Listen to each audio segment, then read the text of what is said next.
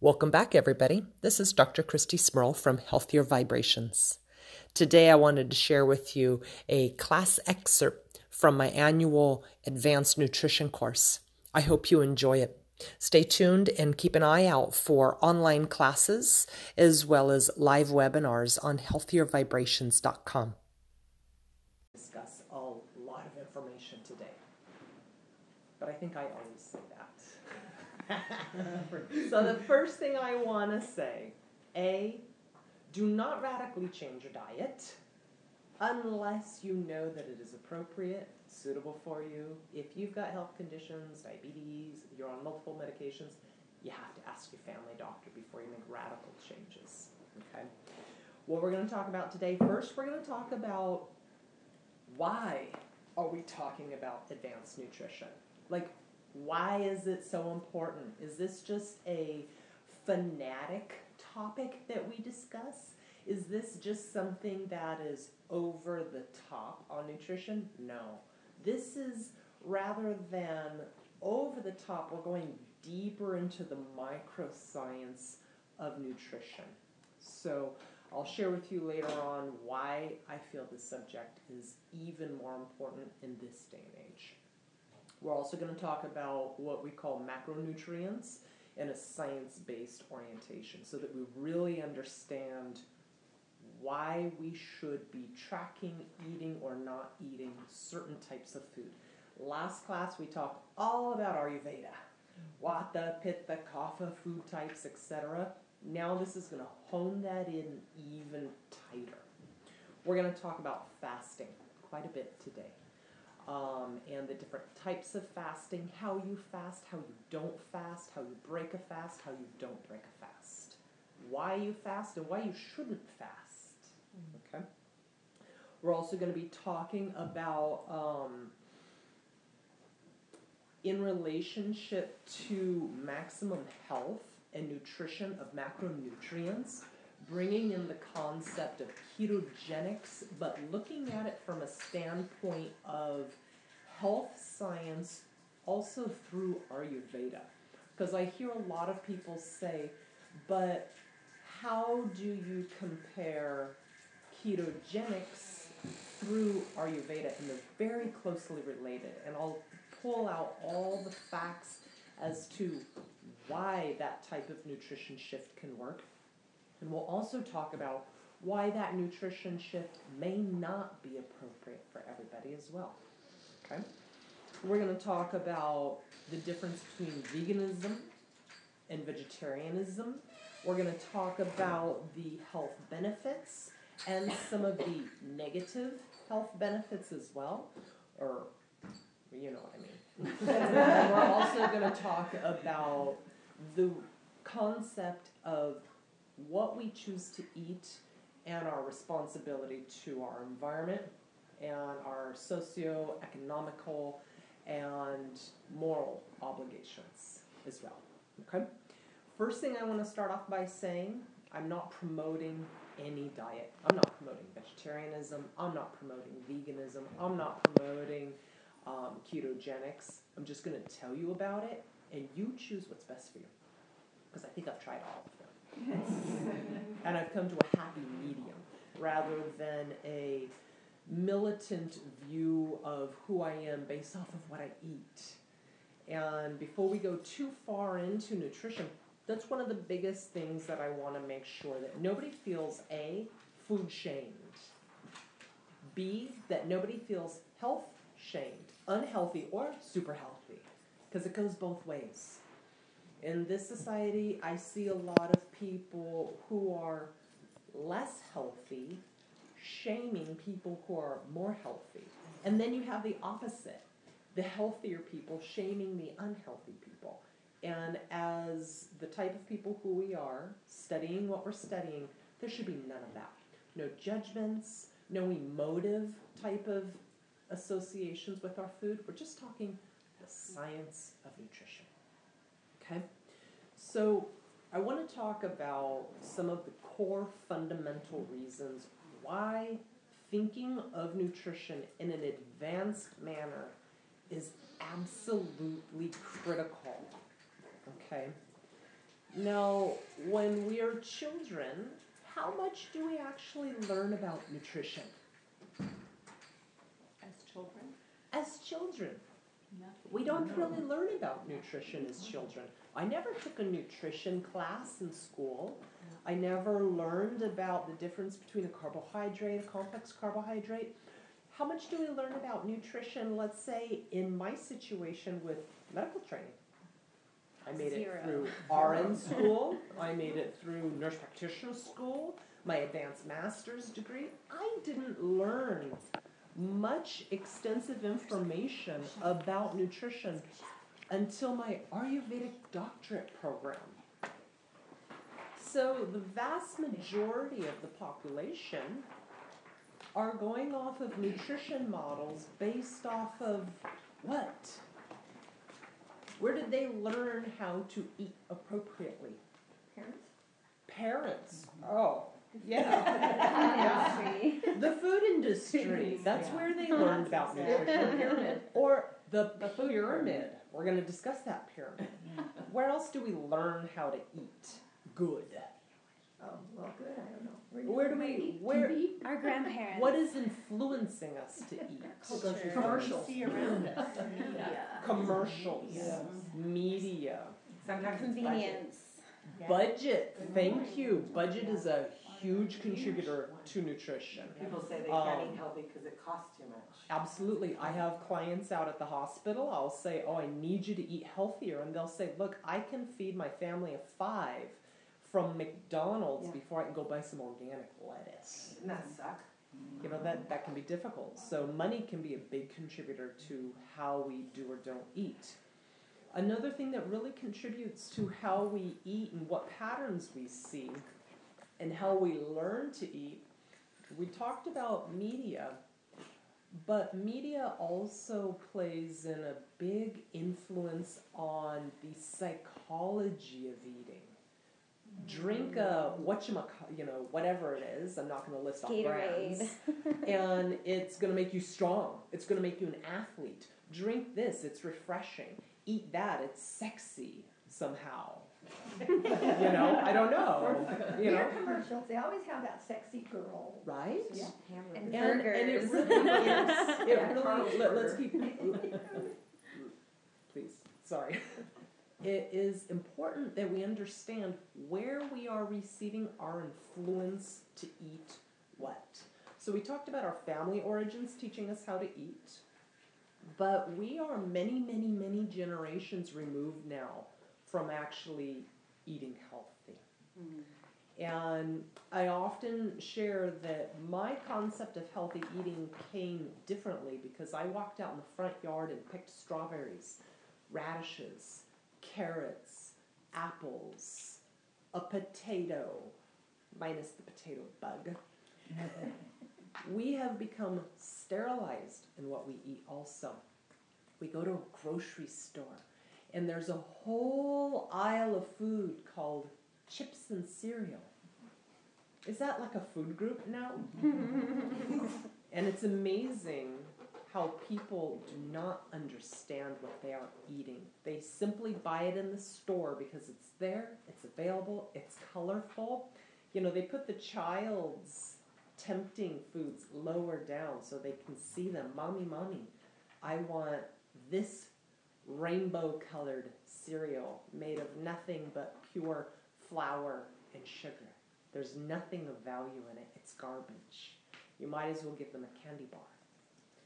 So we need to first look at our relationship to where did we learn to eat?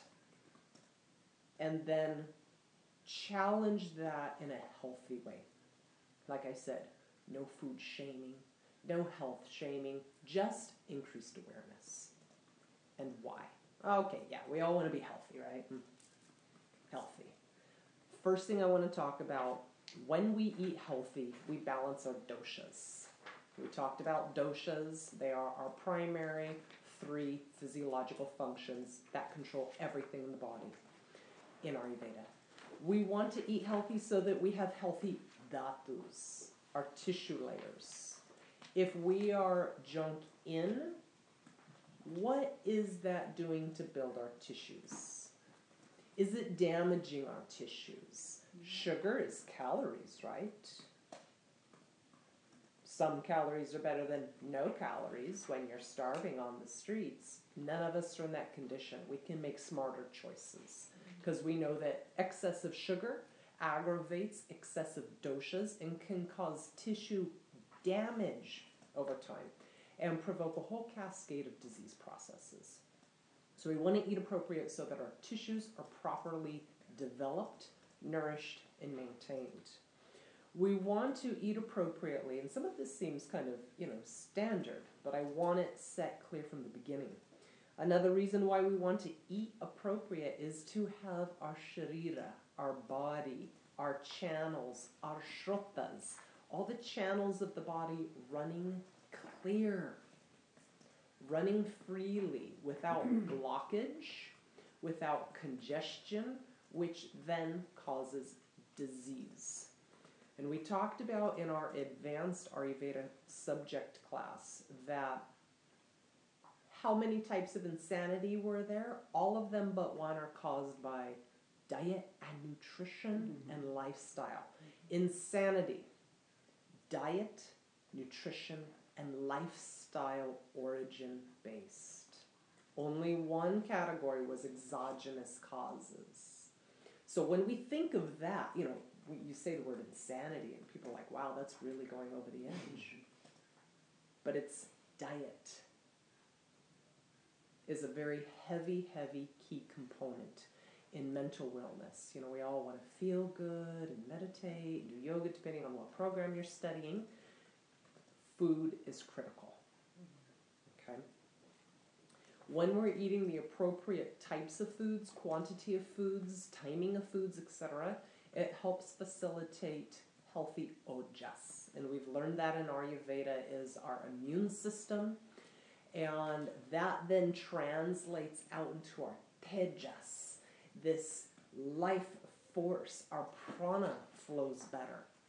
Not only through the physical body, but also through the subtle body. People who eat healthier often are more enthusiastic, excited, and moving in life. Not always. I've met some people who ate really healthy and they were just grouchy cusses. So it's not a guarantee to be enthusiastic or happy or even satisfied in life.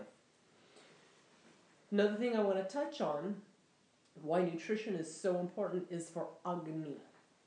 We've talked a lot in our basic classes about Agni.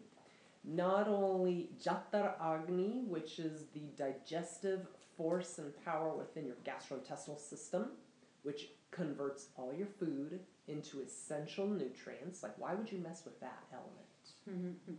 That's liquid gold. Bad Agni, bad health. Almost a guarantee. Okay? We also want to maintain appropriate nutrition choices, not only according to the doshas in Ayurveda and the seasons, but food, fuel types, or lack thereof food, in order to maintain our Dhatu Agni, the metabolism and fire or ability to transform in the tissue level. So remember Agni, we have Agni in the gut, we have Agni in the tissues. So each tissue layer, the Rasa, Rakta, Mamsa, Meda, Asti, Maja, Sukra, every single tissue layer has its own individual Agni. And when we're eating on an imbalanced scale, not just according to Ayurvedic doshic balancing, but if we're eating excessive carbohydrates versus another fuel type, it dampens the Agni in our tissues and then sets up the stage for disease. Because we understand in Ayurveda, if you've taken the Ayurvedic course, that the only way disease will manifest in a tissue layer, aside from an external force of some type, is when there is a weakness in that tissue layer. So keeping the physical body, the tissue layers properly in the right kind of nutrition setting is critical. Because when you start getting a weakness, and a weakness doesn't mean just a deterioration, it can also be clogging, congestion, over nutrients in one tissue layer versus another that sets up that disease platform. Okay? We also have talked about Bhuta Agni. So we talked about Jata Agni in the gut, Dhatu Agni in the tissues, but Bhuta Agni. And we have our Panchamahabhutas, our 5 main elements of Ayurveda. Bhuta is that element, and each of the 5 elements in your body has its own Agni. So depending on the type of food you're choosing, you are creating workload or lack thereof workload of the Agni for that element. So it goes all the way down to the little microscopic elements in the body. And it is important what food we choose. Okay? All right. Last thing I want to talk about on this particular subject is clearance of mala. So we talked in Ayurvedic class how mala is our excretions, our waste products, our sweat, our urine, our stool. And depending on what types of foods we are eating will influence how we are excreting our malas. Who wants to hold on to a bunch of waste? No. We want everything flowing appropriately. And depending on what type of food you choose or don't choose, it can make a huge difference. Huge difference. Okay? We'll talk about that more like with the workload of the gut in relationship to fasting. Okay? All right. So next thing I want to talk about is the importance of advanced nutrition emotionally and mentally. Okay, we talked more about physical body importance. And I want to lay down the foundation also for a slightly different vein of why we should eat clean, balanced, and with knowledge. Okay? When we are eating appropriate for our body, the appropriate fuel types, it increases our smriti, our memory. We talked about Ayurveda class, how too much Vata food causes anxiety, insomnia, hyperactivity. Too much Pitta food causes agitation, irritation, anger.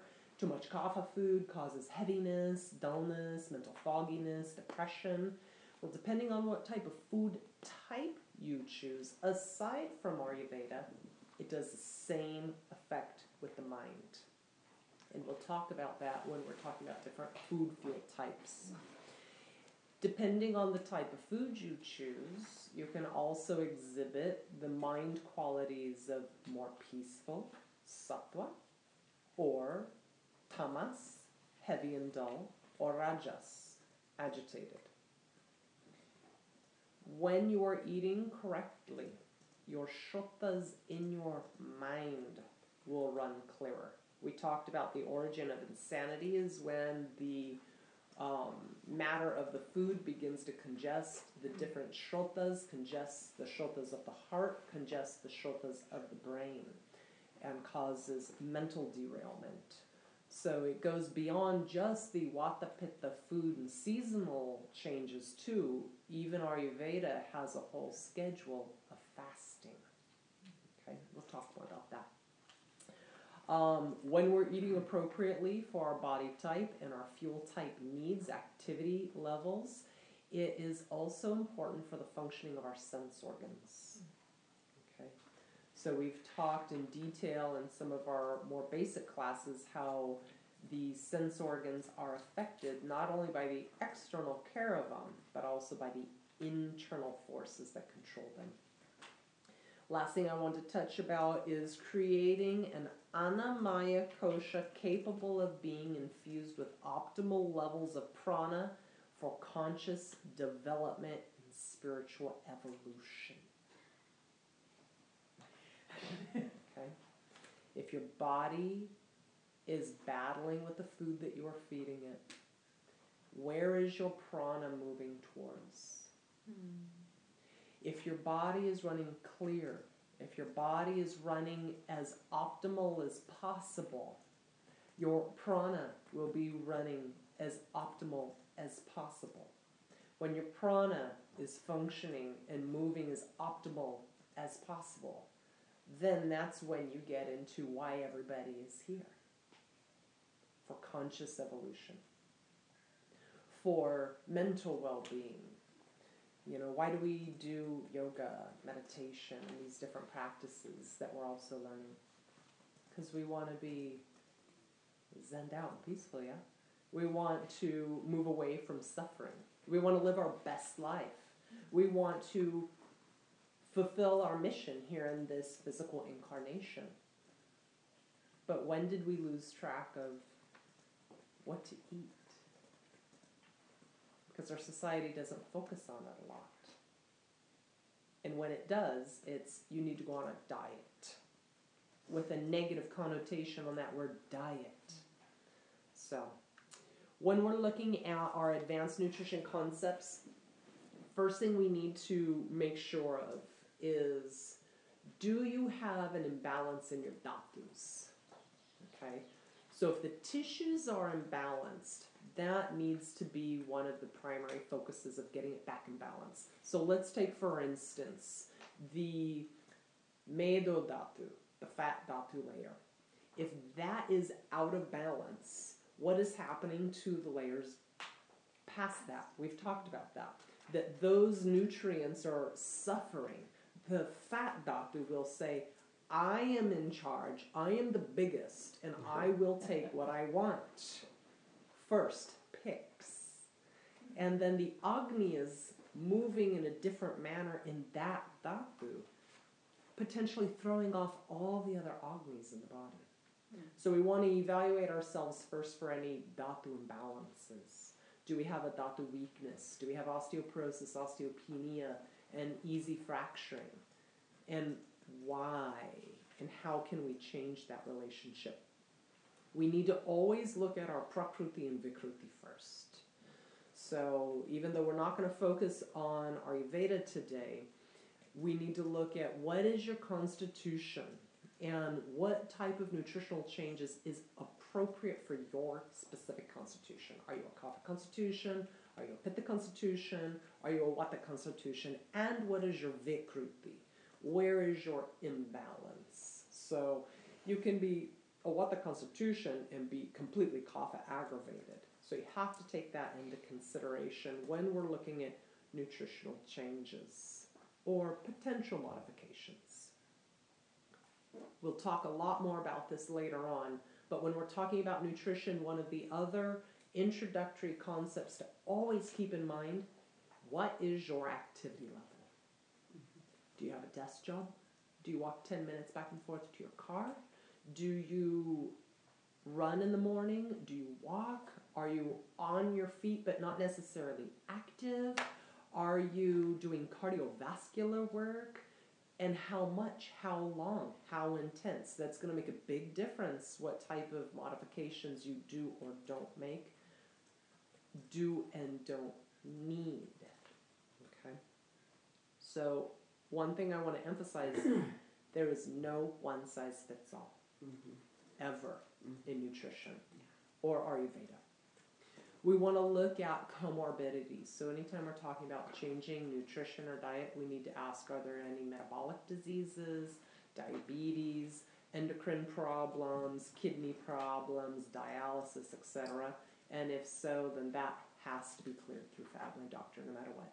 Because you can make one modification in your diet, and if you are insulin dependent, we could have an immediate crash. Couple last things I wanted to touch about is also age. Age does make a difference. We talked about the stages of life in Ayurveda, childhood versus mid-adulthood versus later life, and how you're influenced by either Kapha, Pitta, or Vata in those stages. And it makes a difference what you should be choosing because it affects your Vikruti. Potentially. You may not go out of balance, but you have a higher potential of creating different balances in the doshas depending on what stage of life you're in. And that should influence your nutrition. Like, who thinks about all these things on a daily basis when they go into the kitchen to eat? We should all be thinking about this to feel our best. We're not talking about looking our best. We're not talking about, this media-induced fear of not looking good enough. We're talking about feeling our best. Okay?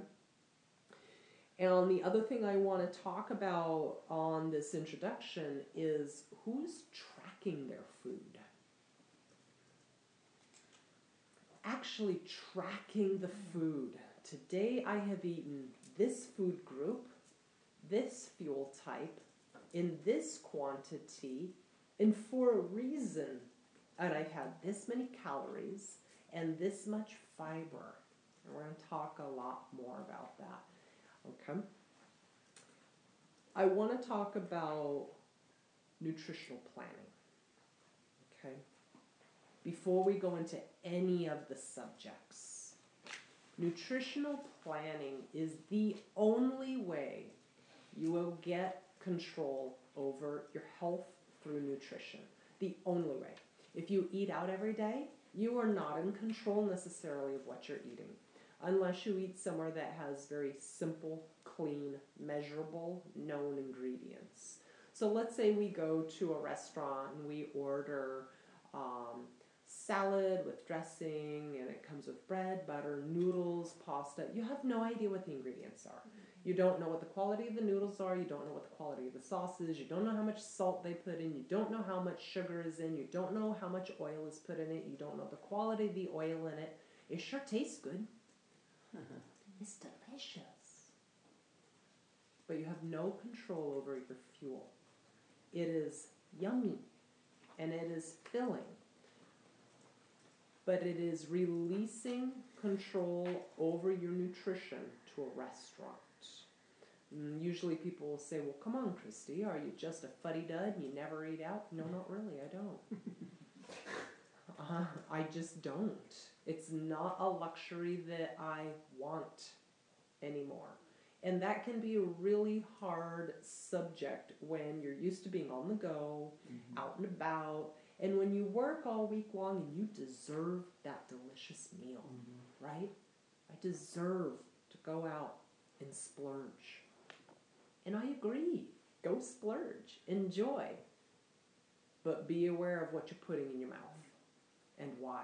If health has become to that level where you are monitoring what you eat. Okay? Now, when you are shopping, that's a whole nother subject.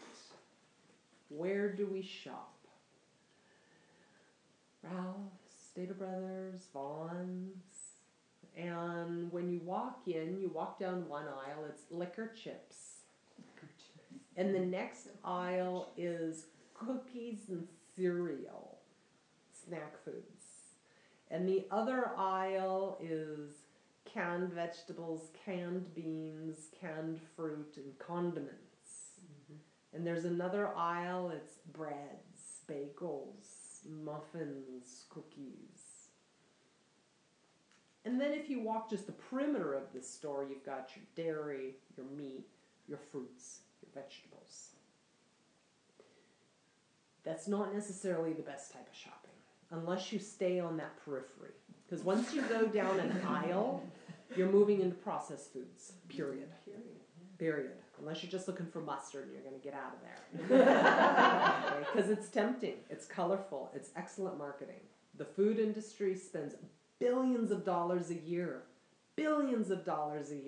on packaging, marketing, and studying the craveability and addictive qualities of food.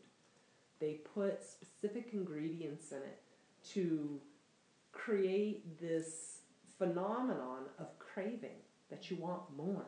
Not only do you want more of it in that sitting, but you want to go get it again. And it came in a pretty container. It looked nice. So we need to think about that when we're choosing food. How many people write down a list of foods based off what they need and they only go get that? Like mission target food. Yep. It is so important. It is so important. Especially if you go to the grocery store when you're hungry. That can really get some trouble going if you shop while you're hungry. If I'm hungry while I'm shopping, I stick only to my list. And if it wasn't on my list, I do not get it, unless it's something that should have been on my list. But where else do we shop for our food? Online. Some people have food delivered online. What about the farmer's market? We talked about eating seasonally. When you go to the farmer's market in the winter and you ask for blueberries, they snicker at you. And they're like, that's not in season. When I go to the farmer's market in January and I ask them where all the persimmons are, they snicker at me. They're like, it's not in season. So when we go to the grocery store, like we discussed in basic nutrition, we're not eating with the seasons unless you know what is actually in season and that's what you're buying. So I highly recommend when you shop for food, write a list. Determine, pre-plan what you're going to eat. Who pre-plans their meals? How many days in advance? You know, just today, tomorrow. I'm usually a couple days ahead of myself. I know, all right, I ate this today. I'm going to vary my protein source. Oh, I've only had cruciferous vegetables this week. I need to move. It's winter time. I need something more cooked and soupy. I'm going to need these vegetables for a soup at some point in the next couple days, and these ingredients and these spices. And when I go to the store, I stick with that. I don't veer from what I have determined to be my best nutritional choice. And the reason is when we don't plan it, you kind of become victim to yourself. I was driving in from Long Beach last night. I was so hungry. I was so hungry. I hadn't really planned on fasting. And I said to myself, oh, I could just drive through. And I was like, no, I will not drive through. I refuse to feed myself something toxic based off the fact that I'm hungry. Like, we're going to talk about that phenomenon of hungry and how it can drive you to do some strange things. Then I thought to myself, I'm going to go to the store real quick. Had no plan in mind, no meal planned in my head, and all I wanted was, if you know me, what did I want? Cheese. All I wanted was cheese. And I thought to myself, no, you're going to go home and you're going to have a protein drink because it's late at night anyways, and you have no business eating cheese at 8 p.m. So we have to pre-plan, and even if you haven't pre-planned your food, think about what you're going to eat before you put it in your hand and before you put it in your mouth. And we're going to talk much more about that. When we're doing nutritional planning, it's really important to keep it simple. Okay?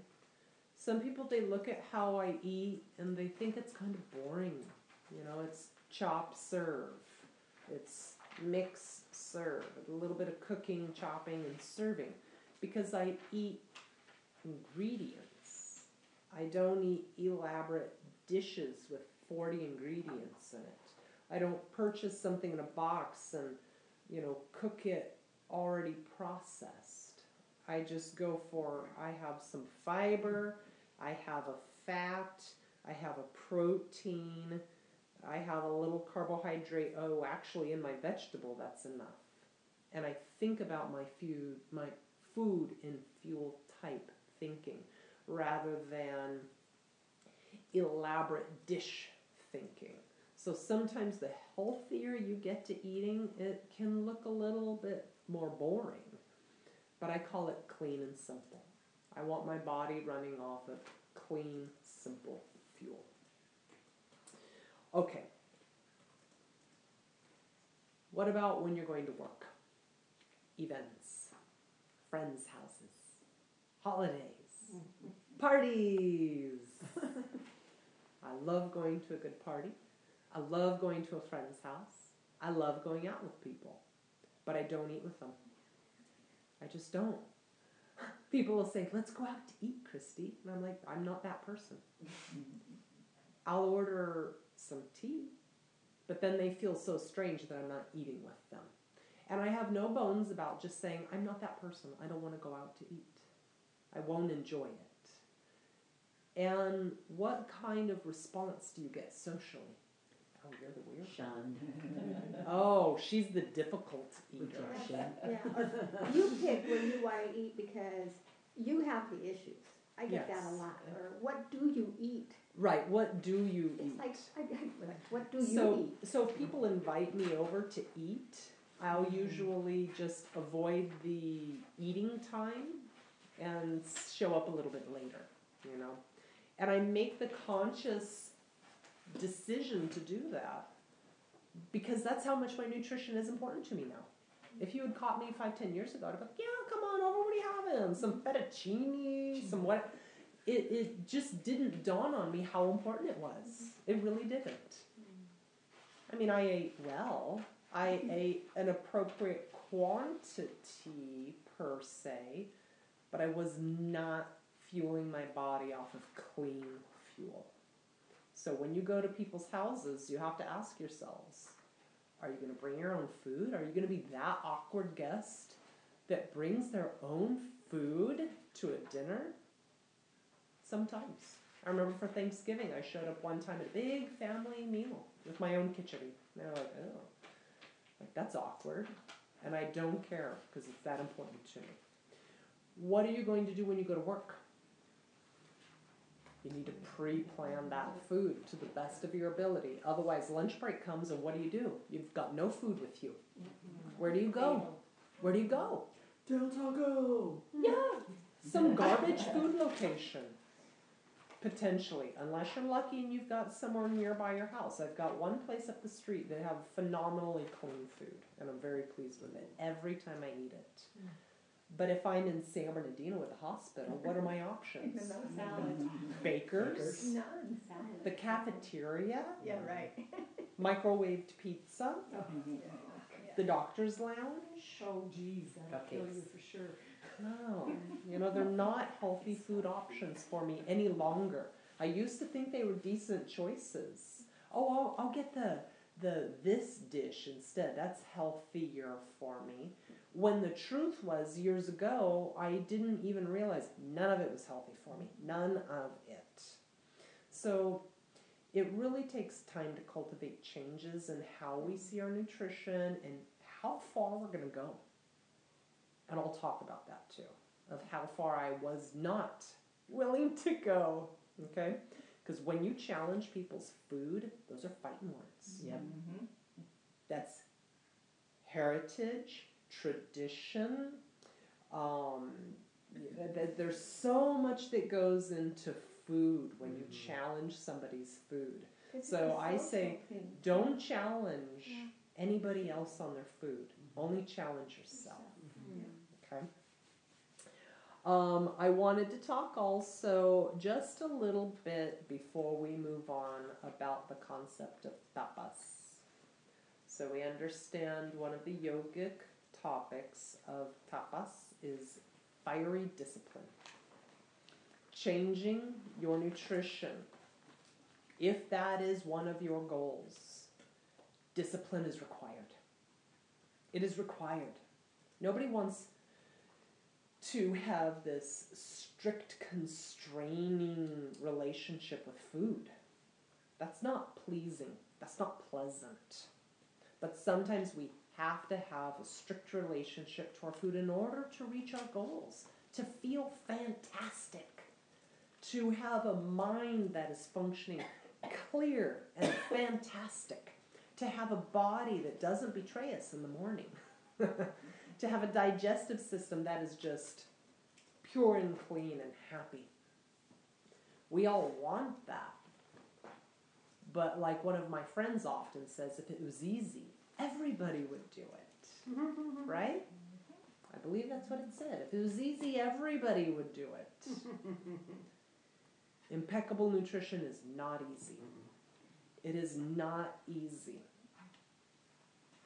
When you're making changes It can really cause a lot of mental resistance, social resistance, family resistance.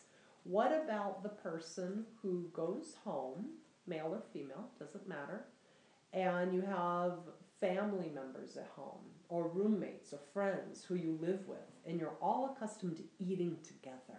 But what are we having for dinner tonight? And then suddenly you come home and you're like, well, we're not eating anything I used to make anymore. Tonight I'm eating nothing. And everybody in the house goes like this. But what are we going to eat? You can fend for yourself. That can cause a lot of household disruption. A lot. Especially if you're the person who normally is pre-planning, buying, bringing into the home, preparing, and serving the food. What about children? You have children. They're used to certain palates, different dishes that you normally make, and then all of a sudden you change it all up. Oh no, today we're eating broccoli. Just broccoli. When they're young. Today I'm fasting. You can go eat something else. Are you going to make the food that you used to make for the child and then make something else for yourself? How do you sit and stand with yourself knowing that what you used to eat and prepare, and now you're only preparing for your child or your family, wasn't healthy to begin with? Now you've got this cognitive dissonance. I won't eat it anymore because I know it's not good for me. But my family still wants it. Therefore, I'm going to serve it and prepare it for them. Terrible. So changing your nutritional lifestyle can cause a lot of family resistance, household resistance, work resistance. Work resistance. One of the places I work at, it's kind of a lunch decompression behavior. We eat together and we kind of decompress at lunch. Now I don't eat with anybody. I go in my office, I close the door, and I eat what I packed only. So it's caused kind of this disassociation between me and the staff. The drug reps come in. They have all this delicious food ready to serve me so that they can talk to me. They want to bend my ear. And I've got my office door shut. And they're like, we brought you food. I'm like, I don't want it. I don't want to eat it. No, thank you. And I close the door. So it can cause work disruptions or changes, social disruptions changes, family disruption changes, but it depends on how disciplined you are. How much do you want it? How much do you want to feel better? So think about those things in relationship to how easy or difficult it is to implement nutritional changes. You can run across a lot of resistance, or you can just say, this is for me, and I'm just going to do it with grace, with ease, without my own mental resistance. And if people love me, they'll say, that's okay, Christy. We don't have to go to Lucille's. I'll come over and make you something. And I'm like, that'd be great. But I get to pick the ingredients. Okay.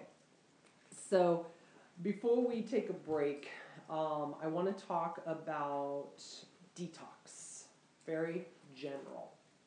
I want to talk about critical foods. Before we look at more advanced subjects of nutrition, let's just talk about what we need to get rid of, period, end of sentence. If you want to improve your health, these foods just need to go away completely. Preferably permanently. Okay? And it's difficult when you challenge your nutrition and one of these things are on your list that you consume. So there's no judgment. Refined sugar. We're talking white processed sugar. But we're also going to talk about sugar in general. Okay? Processed candies. Who eats candy for lunch? I see people eat candy for lunch. I used to work in the ER, 2 a.m. in the morning, hot tamales in my back pocket. Candy, the red hot. Walking down the hallway. Just emptying the box into my mouth like Tic Tacs.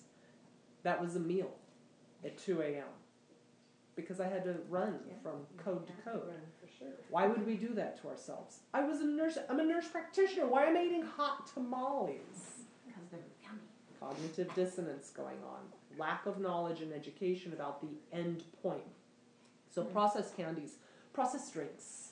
Everybody wants a fancy beverage. Yeah? A fancy beverage. A soda. A Gatorade. A canned iced tea with the fancy added ginseng, and don't forget the sugar and chemicals that are in it. You know what I call most of those drinks? Chemical crap storms. Read the ingredients. Get them out of your diet, if at all possible. Okay? If somebody was to offer me a soda right now and I was thirsty, I'd wait 5 more hours till I could have water. I would not drink it. Okay? Highly refined breads. Flour in general needs to be approached with great respect. If you're going to eat flour-based foods, you need to really be thinking about it. Noodles, pastas, tortillas, and breads. Okay, and we'll talk about that when we get into carbohydrates. But if you eat a lot of bread-based products, flour-based products, that's a red flag right there. Okay? I'm not saying eliminate it completely, but when I'm in this particular category, we need to take a look at, especially the highly processed breads and pastas. Just get rid of them. A white tortilla? What is that? What is that? Other than yummy. Other than yummy. Okay? What is it? Bleached, refined flour and processed sugar. If I came up to you and just offered you a bowl full of flour and sugar and said, here you go. Oh, and let me throw a little lard on top of it too. Would you eat that? Yeah. Would you eat those ingredients? Then why would you eat 5 flour tortillas in a sitting? If you weren't willing to eat that bowl, and this is where we have to have that disassociation of tasty treat, and we have to think, what are the ingredients I'm consuming? Okay? And then it's like, oh man, party crasher over here. We need to look at how much artificial sweeteners we're consuming and why we are consuming them. Why are we consuming them? Why would you consume spartamine? Knowing all the research behind these artificial ingredients. And if you don't know the research behind them, go home and research them. I won't sit here and tell you all about them. Our bodies crave sugar. Huh? Our bodies crave Our sweet. bodies crave sweet. And why? That's a good question. Because we have eaten so much sugar. Did you know that under imaging that sugar lights up the same regions of the brain as cocaine? Yeah. It's just as addictive. I don't even know if I have sugar in the house. I think I have some coconut sugar I bought for the butterflies or something. But sugar, we've talked about. What about the artificial sugar? People will say, I need 2 packets of Splenda in my tea. And I just go like this. Don't do it. Don't do it. And they look at me like I'm a fanatic. Stop eating artificial sweeteners, period. If they're in your diet, get rid of them completely. Okay? If you need the research on it, research. You'll be shocked. The next thing we need to look out for a full evaluation of just getting rid of the junk right off the top. Frozen meals. Frozen burritos, frozen jalapeno poppers, frozen pizza, big man meals, hefty new prepackaged, you name it. The list goes on and on. Just walk down the freezer aisle. Get out of the freezer aisle. Unless it's like organic, coconut, no sugar, ice cream. But most of the stuff in your freezer section, just stop buying it. If you open up my freezer, you're going to see a bunch of Ayurvedic herbs. There's not even ice in there. Somebody asked me this morning, she was like, do you have ice? I was like, ice? I don't have ice. It's all full of herbs, medicaments. I do not eat frozen food, period. Once in a blue moon, maybe my daughter will ask for some frozen jalapeno poppers or something. That's extremely, extremely rare. You better be having a sleepover for me to whip out that toxic garbage. Okay? So, if you eat frozen meals, challenge yourself solid on that. Get rid of them. You will feel healthier immediately by getting rid of frozen food. Another thing that I say get rid of processed meats. Processed meats in particular. Sausage, Jimmy Dean patties of this sort and that sort. They're very high in chemicals. If you're going to have them, make them an extreme, extreme minimum. Other thing I recommend getting rid of completely, if possible, cookies, cakes, pastries, French fries, potato chips. It's like, what? What? You just take away all the grocery store fun stuff. Take away all the fun. This is garbage food. Garbage food. And I'm not here to judge anybody. It's garbage. Okay? And if you don't believe it's not garbage, believe it. Let's look at a potato chip. What is it? It's a potato that has been mass produced. Not only is it a nightshade, it's inflaming. Mm-hmm. It is also not organic. Free GMO. It's grown in large scale industry where this root plant is down in the ground absorbing all the pesticides so that they can make it in mass quantities. So it's absorbed all the toxins. And now we slice it very thinly and we cook it up in canola oil, which we'll discuss later also. It is junk upon junk. What's a cookie? Now, we're not talking about my mom's cookies that are like, I don't know, flaxseed, chia seeds, and, just like these dense, delicious ingredients. We're talking Chips Ahoy, different things like this. What is it? Flour and sugar with some sort of Some chemicals. canola oil, some sweeteners, some added preservatives. If I just handed you the ingredients that were required to make those delicious grocery store cookies, would you eat just the ingredients? No, you wouldn't. Because it doesn't taste good just as plain ingredients. But the food industry puts it together in a way that is addictive and delicious. Crunchy, sweet, yummy with that gooey little chocolate chip along with the perfect amount of crunch. Look in your cabinets. Not only that, they have liquid formulations that they just little droplets. Yeah. Literally to convince the taste buds that you want this. I want this.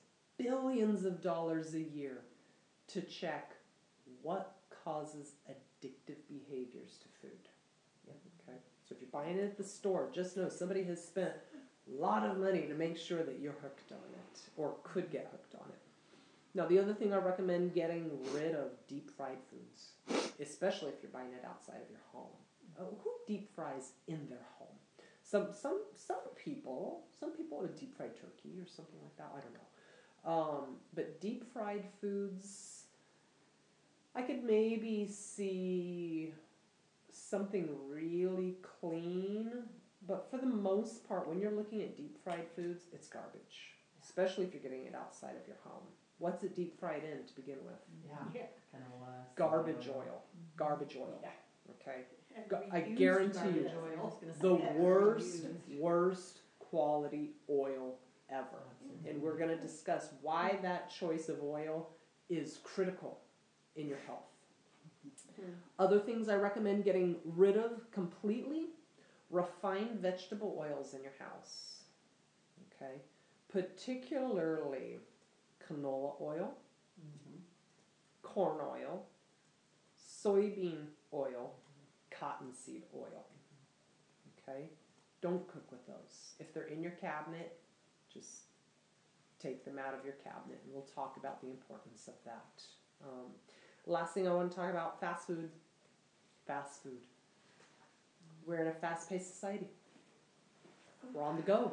We're moving. We're shaking, right? If you haven't pre-planned your food, you're going to be like me, driving home. Oh, I'm so hungry. There's In-N-Out. Oh, no, I don't eat any of that anymore. No. And I had to just shake my head the whole way home. No.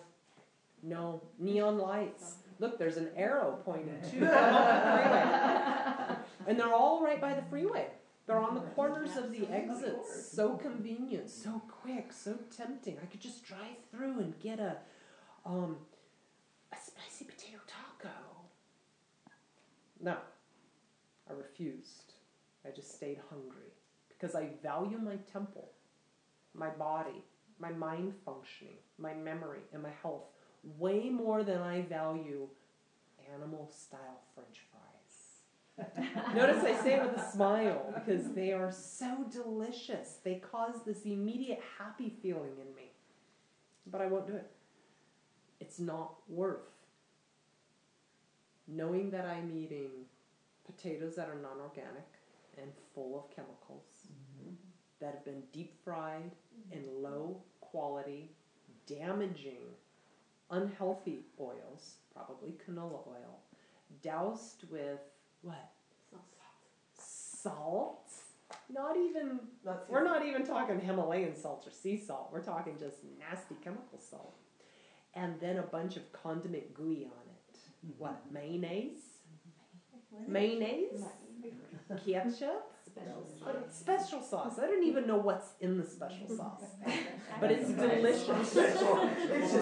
We know for sure it's delicious. And we know for sure that my brain says, do it. Do it. It's so good. My brain wants it. I just see the sign and I want it. Because the food industry knows what will hook you. So I simply refuse. So we'll talk a lot about these things. Let's take about a 5-minute break. Does anybody have a question before we move on? This was kind of like soapbox material for me. But it's important to lay these foundations before we start talking about the different changes we can make. We want to talk about why is it so important. Yes? Not really a question, but just something to share. When I shop for food, the first thing I do is read the ingredients.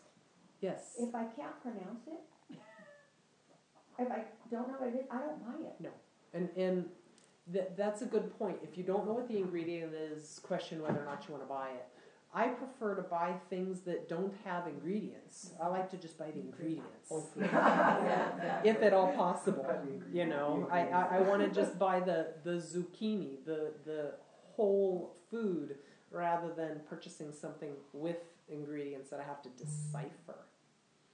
Any questions? I have a comment as well. Yes. So we were talking about the cultural aspect of food and especially when you're out in public. And my son's been a vegan for 15 years and very well-mannered young man. When he goes to a restaurant, he is very mannered when he asks for adjustments. So we go out last night, we're in a restaurant, my friend orders a quesadilla to which she has choices of cheese, chicken, or steak. My son orders a margarita pizza and has only asked for the cheese to be removed, and he gets an eye roll. Gets an eye roll for going out to a restaurant as a vegan and asking for one modification. The server? This Well, was they a were server. Yeah. Yeah, this was. And this goes along with what we were talking about health shaming, food Right. shaming. Right. I'll go to a restaurant and say, oh, the chimichurri sauce, what kind of oil is it made of? And they're like, canola oil. Okay, can I just not have sauce? And they look at me like, come on, lady, don't be a fanatic. Or I'll say, could I please have hot water? And you get the eye roll. You're the difficult consumer. Right. And you know, I'm always polite and sweet about the modifications I want, but you get the roll, You get it, yeah. the eye roll. Yes. I would have been that person, but I think yoga has turned me, I would have, in my mind, if I would have said, oh, he doesn't want cheese because I still eat cheese, I would have said, ooh, they like more vegetables. So I would have said, would you like extra something else on it? Right. Because that would have probably enhanced my tip. Right. Amen. So, And it did, not. right, but you should, if somebody, that's the way they eat, then just encourage that behavior even more. If it's not, they're not asking you to not have cheese on your pizza. Correct. But what I think, And that's another subject that I do want to talk about. We talked about food shaming people towards us. Don't be the food shamer. Right. Don't be the food shamer. You know, I so many times in my life I walk around amongst people who, you know, have this concept of like, oh, I'm healthier than you, or I'm more conscientious than you, I'm more spiritually evolved than you, and they look at your meal like, and there's judgment. Don't be a judgy, healthier person, because there's somebody who's even healthier than you. Mm-hmm. And you don't see them looking and judging your food. Okay? So, okay, not too far off topic. How's audio for everybody at home? Everybody hears? I hope you enjoyed that segment of class. If you're interested in taking more classes with me online or live webinars, visit my website, healthiervibrations.com. Until then, Dr. Christy Smurl, signing out.